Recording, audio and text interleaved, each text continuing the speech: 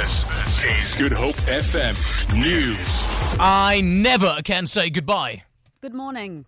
The former head of Parliament's Protection Services, Zelda Holtzman, says she intends to challenge her dismissal. A disciplinary inquiry found Holtzman guilty of gross insubordination, failing to produce a strategic business plan, and failing to submit an annual budget. This was 3 out of the 16 charges she was initially accused of.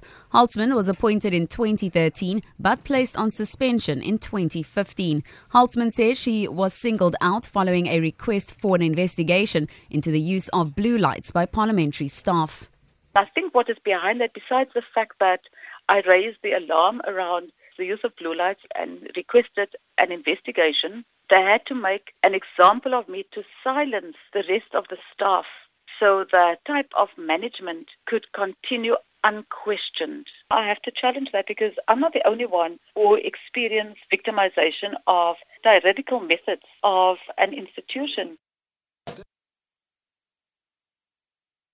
ANC Secretary-General Gwede Mantashe says he is waiting for an explanation on why the party's deputy president should not become its next leader. He was delivering a lecture in Paarl on the centenary celebrations of former ANC President Oliver Tambo. Mantashe says where a properly planned succession strategy has not happened in the past, it has led to a disaster. He says if the party wants a woman president, it should elect her as a deputy to prepare her for the role of president. He is weak in this, he failed in this. There must be an explanation, so that the organization can be at peace with itself.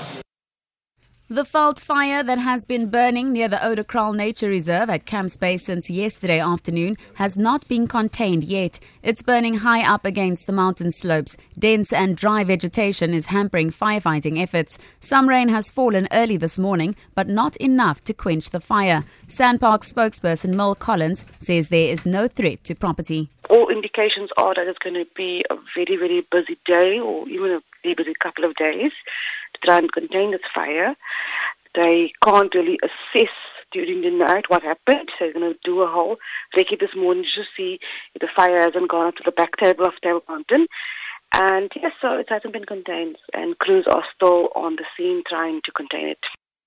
Matriculants of the Inshukumo Senior Secondary School in Gugulethu will sign a pledge this morning not to cheat during their final year exams. The Western Cape Minister of Education, Debbie Schaefer, will witness the signing and also caution the learners about the serious consequences of cheating.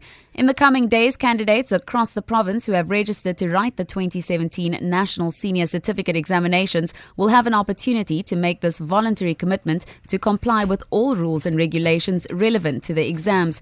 More than 66,000 candidates in the Western Cape have registered to write the NSC exams, which start next week. For Good Hope FM News, I'm Tamara Snow.